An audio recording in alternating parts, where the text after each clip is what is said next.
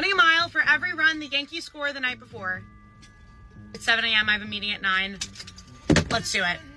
When I can't watch them, they go, haha, Kate, you're not watching? Now we're going to score 9 runs. When I tell you guys this run took every last bit in me, every negative comment, every ex-boyfriend. If I can hold this pace, I can just finish it before 9.